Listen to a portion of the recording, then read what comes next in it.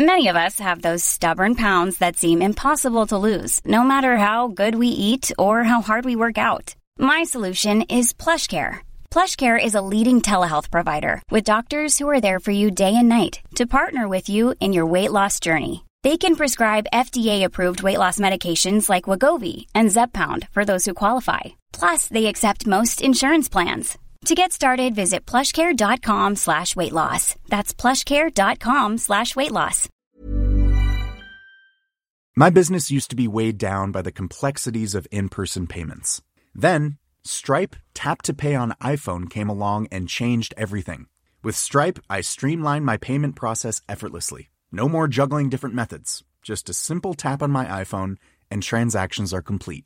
What's truly remarkable is how Stripe caters to all my customers' preferences. Whether they're using cards, Apple Pay, or other digital wallets, Stripe ensures a smooth checkout experience every time. Setting up Stripe was a breeze, taking just minutes to get up and running. From local markets to global retailers, Stripe helped me expand my reach and grow my business with ease. To learn how Tap to Pay on iPhone and Stripe can help grow your revenue and reach, visit stripe.com/tapiphone.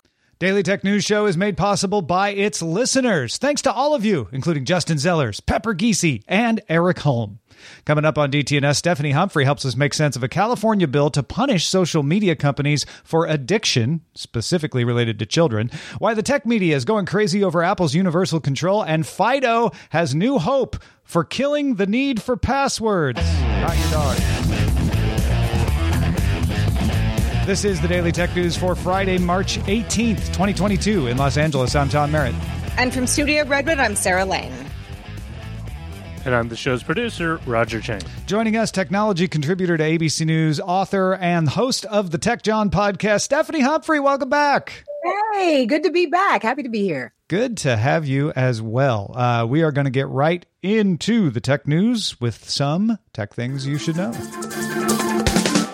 The Australian Competition and Consumer Commission is suing Meta, alleging in federal court that scam ads were being displayed on Facebook featuring public figures promoting cryptocurrency, even after some of those public figures complained that their names and images were being used without consent. Fortescue Metals filed litigation against Meta in Australian and American courts over similar fake IDs. Meta's response is that it cooperated with the regulator's investigation so far and will defend itself in court. Russia's central bank announced Thursday that it has given major lender Sberbank a license to issue and exchange digital financial assets. Last month, blockchain platform Atomize Russia became the first firm to get the green light to exchange digital assets legally in Russia after the Russian government advocated a complete ban on trading and mining previously. Automakers have been dealing with chip supply problems for quite some time now, but Toyota was dealt another blow by the 7.4 magnitude earthquake in northeastern Japan that occurred on Thursday. Toyota suspended operations at 3 factories, losing 20,000 units in the stoppage. The company also announced it will stop production on 18 assembly lines for a few days next week due to part shortages.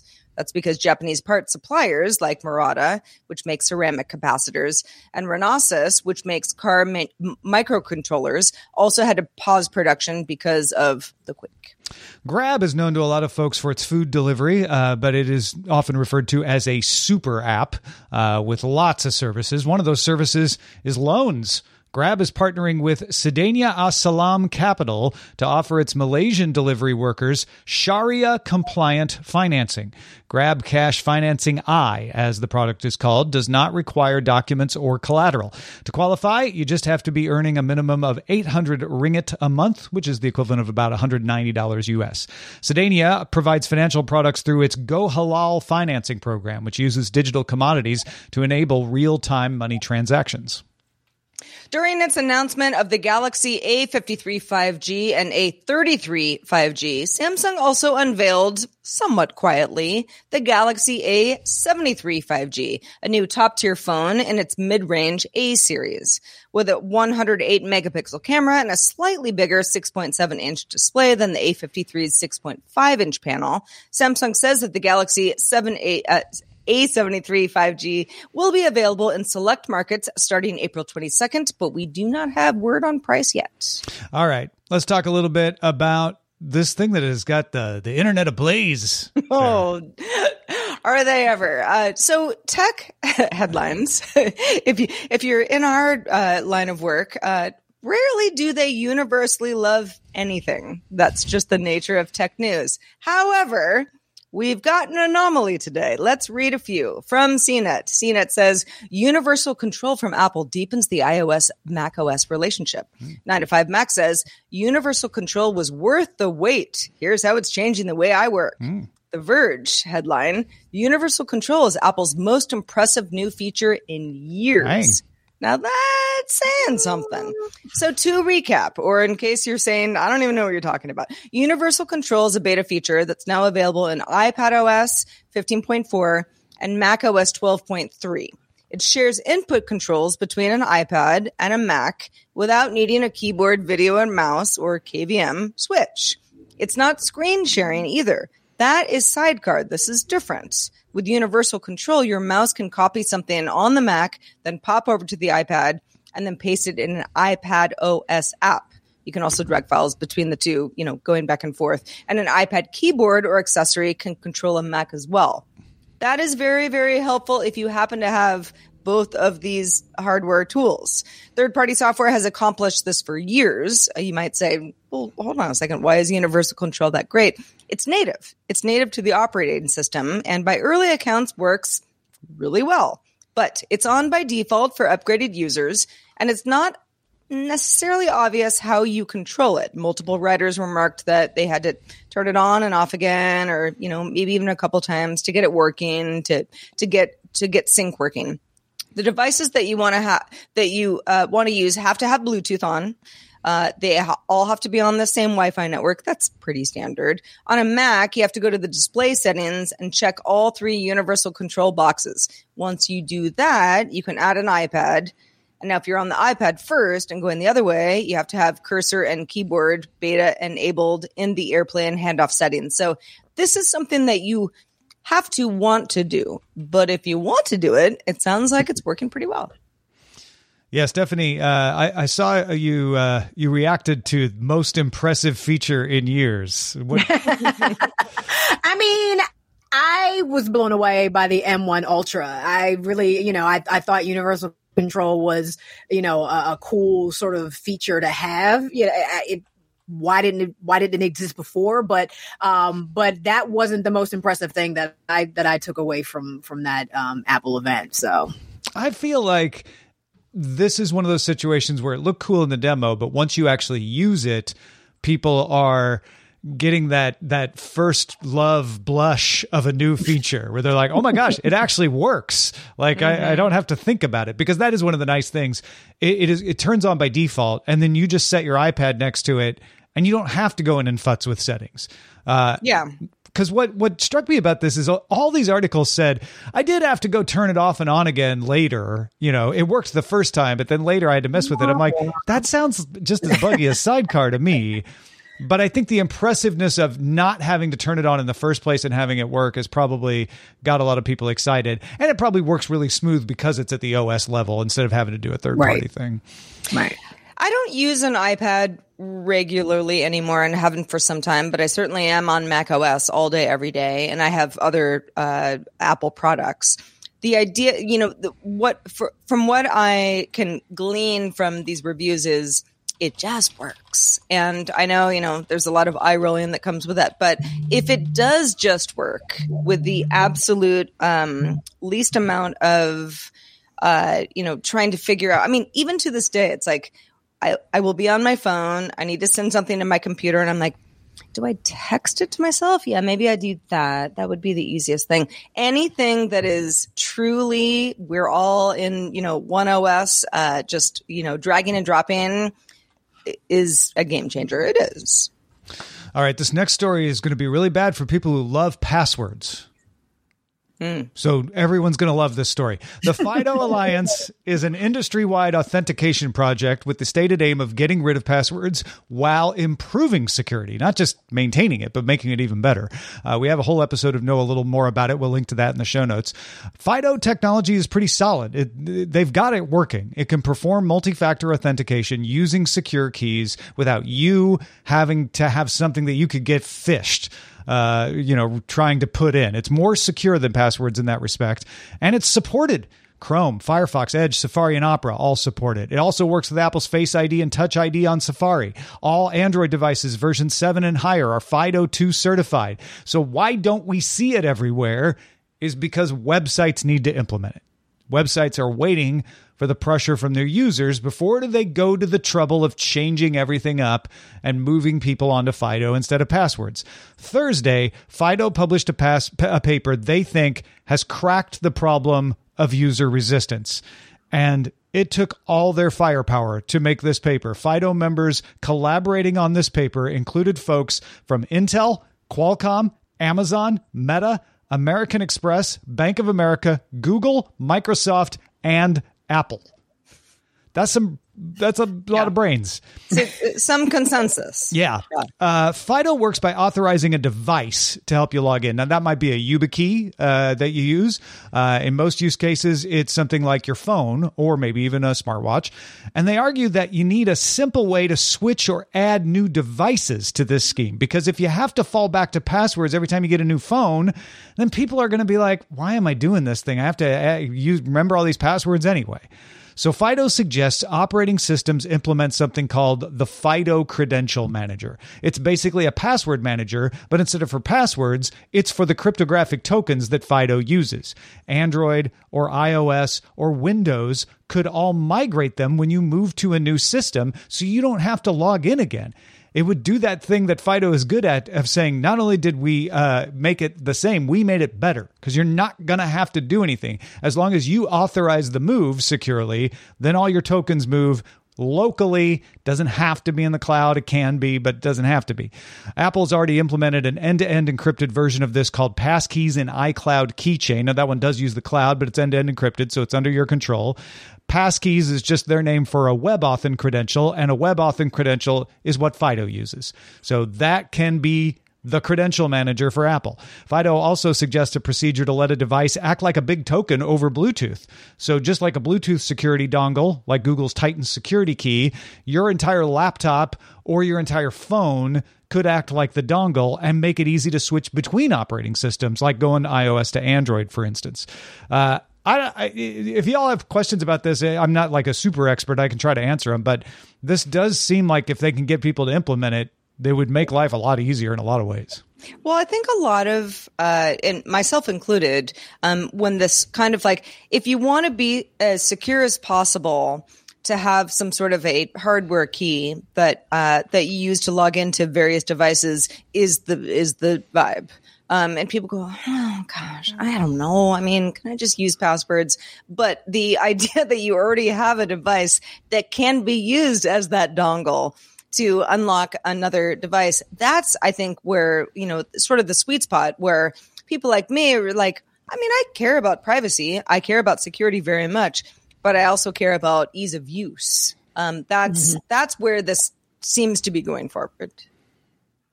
And I might just be getting caught up on semantics here, but the idea that it's phish proof, that was what I got hung up on, because phishing sort of implies human error.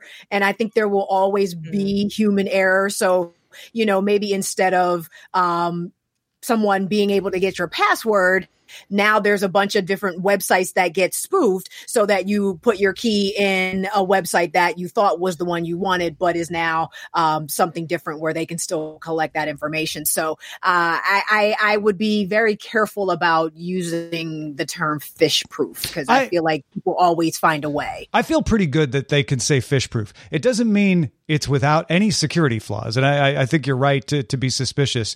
But phishing usually says, put in your token here. You put it in and they steal it. Mm-hmm. The way FIDO works, both the website and the token have to be in agreement for it to work. So there's no way to steal it.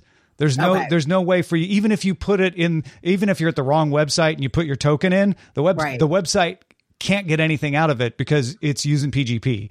And so whereas if you type in your plain text, that code from text message, that can get phished. Right. Your FIDO token can't get phished. Doesn't mean there aren't other flaws. You're absolutely right. And people will figure those out, but at least it cuts down on them. Right. And that's the idea. Right. Nothing's ever going to be entirely foolproof, but you've gotten rid of one main avenue, and so that's super helpful. Okay, But well, it's that a good makes question. sense. Yeah.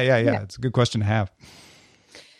Well, recently on a podcast called It's a Thing, co-host Tom Merritt and Molly Wood talked about the Air Wrap from Dyson. If you are not familiar, I don't blame you, but it is a part curling iron, part hair dryer, and has been quite the social media rage. TikTok alone. Lots of videos about this particular device. I happen to have a knockoff that I use sporadically from Revlon, which is way cheaper. But let me tell you a little bit more about the Dyson and why people like it so much. Dyson announced Thursday a new version is coming later this summer, and here is how it's getting better. The Air Wrap takes advantage of something called the Coanda effect, which is the tendency of of fluid or air to fall at a convex surface. So if you're thinking about hair, a high-pressure motor pulls hair onto the barrel device to style hair without heat, and then theoretically without heat damage, which is one of the things that is kind of an issue with heating your hair every day with a really hot hair dryer. In the current Air Wrap, the attachment determines what direction you're curling. The new Air Wrap will have a switch that changes flow of the air, so you don't have to switch out attachments just to curl in different directions. You will still need to switch the barrels depending on how big of a curl you're looking for, No judgment. It's all about you. The barrels come in 30 millimeter, 40 millimeter, or 40 millimeter long and 20 millimeter long. Lots of options there. There are also new attachments, like a smoothing dryer that promises to take your hair from wet to damp without flyaways. We'll see. Something Dyson Supersonic Hair Dryer also promises. There's also firm and soft brushes for a straight finish, and Dyson says that the whole thing is going to work a lot faster, and if you have the current AirDrop Dyson, we'll sell you the new attachment separately. Sounds great, right? Well, it depends on what your wallet has inside, because the new Air Wrap with all the attachments will cost $600 US. We don't have an exact date yet. Sometime this summer is coming, but man, you gotta like this thing in order to buy it. Stephanie, you and I are going to be using this. This is one of those times where I'm glad I have no hair. I have no dog in this fight. I will say, however, though, that Dyson is like the Apple of its products. So, I'm very familiar with the quality and the design and all of the science and thinking behind Dyson products. So I can appreciate what they're doing here. Would I spend $600 if I had hair to get the perfect beach wave? I doubt it. But if that's something that, you're into and your hair is your thing and it's important for you for it to look a certain way and get a certain result every single time, then, I think this could be worth it. But, we need to look at that cost per use. Yeah, when Molly was telling me about this on It's a Thing, I was fascinated with the Coanda effect. I think that alone, the science behind it is interesting. How it's able to use that. That's the other thing Dyson's really good about is finding interesting science and then turning it into a product. Yep. But she also, Sarah, was like, yeah, but the Revlon one does the same thing. It's way cheaper. So I think it's like $30. Yeah. So I think it's super smart for Dyson to be like, oh, but that Revlon hasn't caught up with this. Now you can curl both directions. And you don't have like 12 different attachments on the Revlon. Yeah. It also, it kind of gets into the sort of like, do you like bathe in La Mer lotion or do you just use, I don't know, Lubriderm? Ivory soap and Vaseline. Yeah. There you go. I mean, there's not one size that fits all here, but it is true that the Dyson hairdryer hybrid, the Air Wrap, is well beloved by people who blow out their hair. Yeah. A lot. It's the investment bag of hairstyling products. It really There you is. go. Yeah. Hermes of hair products. Totally. Hey, folks, if you're feeling social and you want to get in touch with us on your social media of choice, you can do so on Twitter, DTNS Show, and Instagram, DTNS Pix, DTNS PIX. Go find us. Hi, I'm Daniel, founder of Pretty Litter. Cats and cat owners deserve better than any old-fashioned litter. That's why I teamed up with scientists and veterinarians to create Pretty Litter. Its innovative crystal formula has superior odor control and weighs up to 80% less than clay litter. Pretty Litter even monitors health by changing colors to help detect early signs of potential illness. It's the world's smartest kitty litter. Go to prettylitter.com and use code ACAST for 20% off your first order and a free cat toy. Terms and conditions apply. See site for details. The Claude 3 model family from Anthropic is your one-stop shop for enterprise AI. With models at every point on the price-performance curve, you no longer have to make trade-offs between intelligence, speed, and cost. Claude 3 Opus sets new industry benchmarks for intelligence. Sonnet strikes the perfect balance between skills and speed. And Haiku is the fastest and lowest cost model in the market, perfectly designed for high-volume, high-speed use cases. Join the thousands of enterprises who trust Anthropic to keep them at the frontier. Visit anthropic.com/Claude today. My business used to be weighed down by the complexities of in-person payments. Then, Stripe Tap to Pay on iPhone came along and changed everything.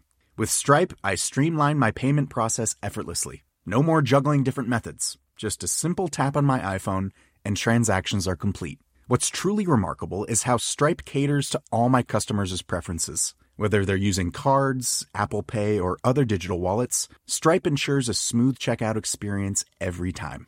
Setting up Stripe was a breeze, taking just minutes to get up and running. From local markets to global retailers, Stripe helped me expand my reach and grow my business with ease. To learn how Tap to Pay on iPhone and Stripe can help grow your revenue and reach, visit stripe.com/tapiphone. California State Assembly members have introduced a bipartisan bill called, and really like Republican and a Democrat, both got together. It's called the Social Media Platform Duty to Children Act. The bill would require social media companies to design their features and data collection practices in order to prevent child users from becoming addicted. Now, there's going to be a lot of questions. You're going to be like, okay, how do you figure this out? The bill relies in its justifications on something called the Bergen Social Media Addiction Scale. That's a well-accepted scale for measuring this stuff. That scale estimates about 5% of the general population exhibits signs of social media addiction. Now, there's a debate in the psychological community over whether this is actually an addiction or some other kinds of disorder, and neither the WHO or the DSM-5 have recognized problematic social media use yet because of that debate. They're waiting for some consensus to build. The bill also relies on leaked internal studies from Meta and, of course, the testimony of former Facebook product manager Frances Haugen. What do they mean by addiction, though? Okay, we've got their justifications. The bill defines addiction as, quote, preoccupation or obsession with or withdrawal or difficulty to cease or reduce use of a social media platform despite the user's desire to cease or reduce that use. In other words, you get caught up in it and you can't stop. Also causing or contributing to physical, mental, emotional development or material harms to the user. This is a pretty standard definition of addiction. So you're going to have to show a court that you met the standard of an addiction. What does it require companies to do? Well, if you make less than $100 million a year, nothing. You're exempt. However, the bigger social media companies, if they are found in violation of the act, must show that they didn't know or shouldn't have known that their service encouraged addictive behavior. Or another way of putting that, if they knew or should have known that what their algorithm that they had would produce addictive behavior, then they're in violation. To avoid these penalties, companies can engage in quarterly audits to detect potentially addictive practices. In other words, we put in a new algorithm. We did an audit every quarter to make sure it wasn't encouraging addiction. And then if they find evidence that it does, they have to correct it within 30 days. If they violate the act, though, the government is not punishing them. It's the new fad in U.S. bills to authorize lawsuits. So if they're found in violation, parents and guardians can sue for damages that can range up to $25,000 per child per year in a civil suit. Class action suits can also be brought at around $1,000 per child, and other penalties are delineated in there as well. To defend themselves, then, companies would have to show with a preponderance of the evidence that the defendant's injuries were not caused by the actions of the company. So it shifts the burden of proof pretty far onto the social media companies. Stephanie, I know you followed this story pretty closely. What do you think of this attempt to remedy? I don't think it's going to work. I think we're going to see a lot of, I don't want to call them frivolous because obviously parents have, concerns around this. And their concerns are legitimate, but we're going to see a lot of lawsuits, but I don't think we're going to see a lot of the result that people expect from those lawsuits. I don't even think the social media platforms are going to just throw money at the problem just to get those folks to go away.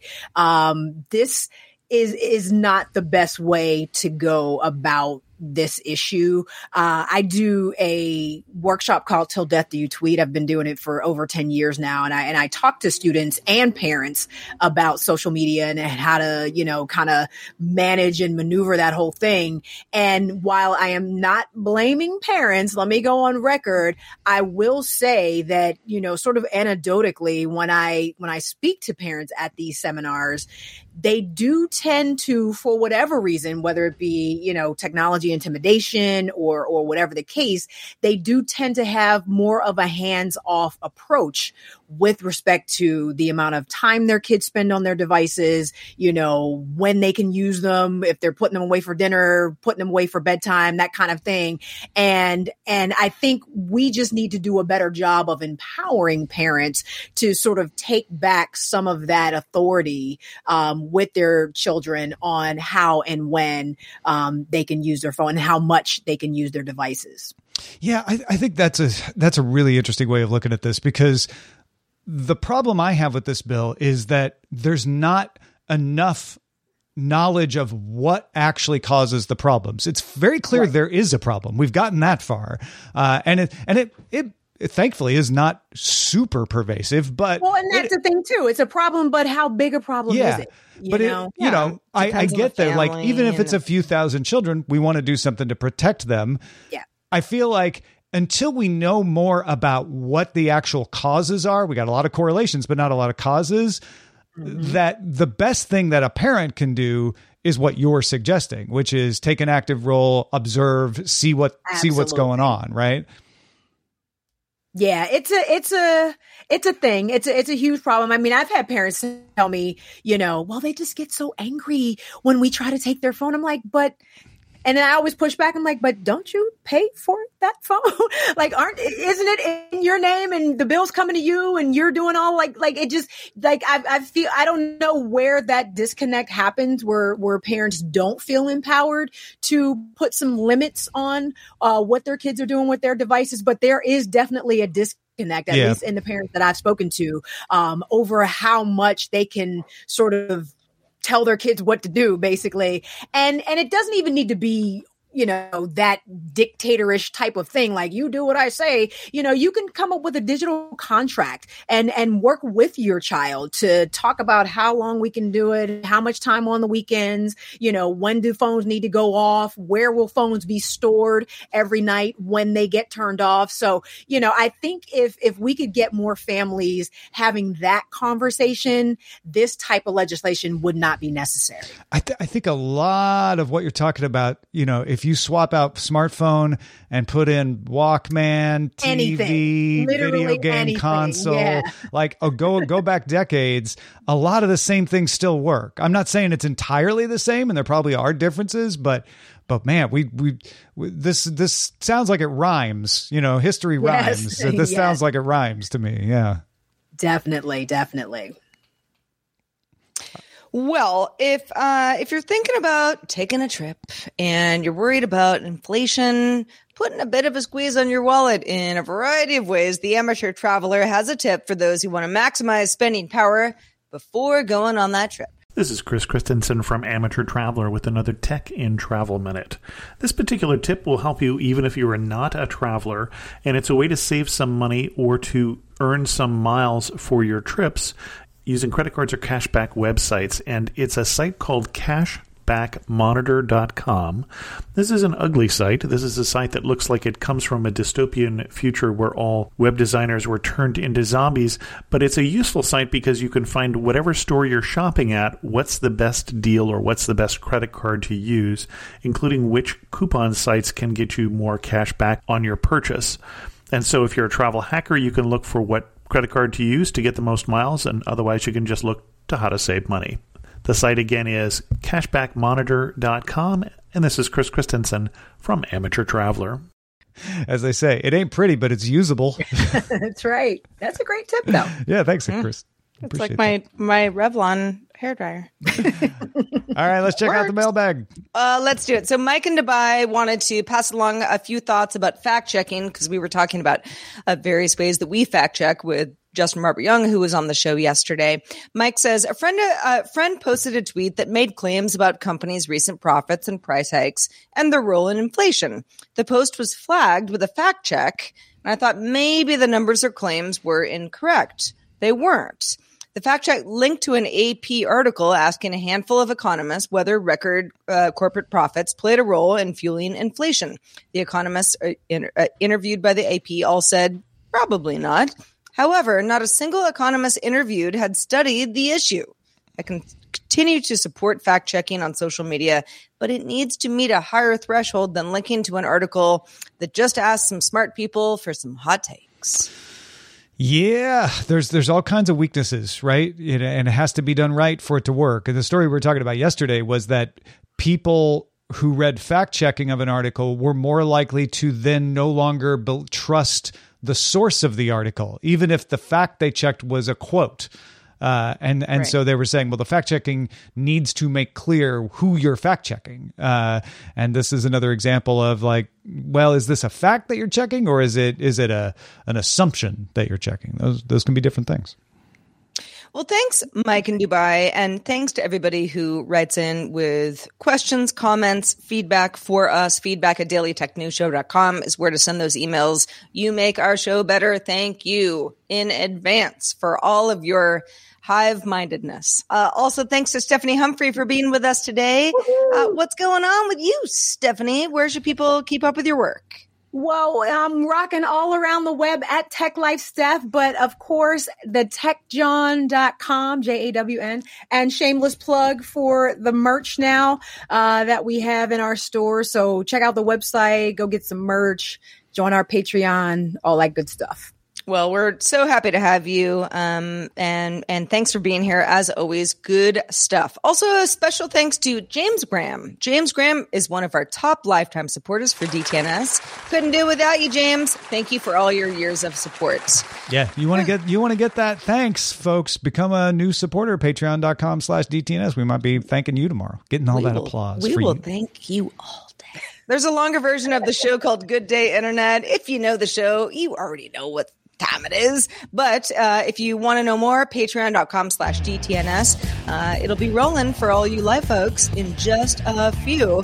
Just a reminder, DTNS is live Monday through Friday at 4 p.m. Eastern. That's 2000 UTC. Find out more at dailytechnewsshow.com/live. Have a great weekend, everybody. We'll be back Monday. This week's episodes of Daily Tech News Show were created by the following people. Host, producer, and writer Tom Merritt. Host, producer, and writer Sarah Lane. Executive producer and booker Roger Chang. Producer, writer, and host Rich Straffolino. Video producer and Twitch producer Joe Kuntz. Associate producer Anthony Lemos. Spanish language host, writer, and producer Dan Campos. News host, writer, and producer Jen Cutter. Science correspondent Dr. Nikki Ackermans. Social media producer and moderator Zoe Detterding. Our mods, Beatmaster, W. Scottus1, BioCow, Captain Kipper, Steve Gauderama, Paul Reese, Matthew J. Stevens, and J.D. Galloway. Mod and video hosting by Dan Christensen. Video feed by Sean Way. Music and art provided by Martin Bell, Dan Luders, Mustafa A., Acast, and Len Peralta. Live art performed by Len Peralta. Acast ad support from Trace Gaynor, Pete Patreon support from Dylan Harari. Contributors for this week's show include Allison Sheridan, Scott Johnson, and Justin Robert Young. Our guest on this week's show was Stephanie Humphrey. And thanks to all our patrons who make the show possible. This show is part of the Frog Pants Network. Get more at frogpants.com. Diamond Club hopes you have enjoyed this program.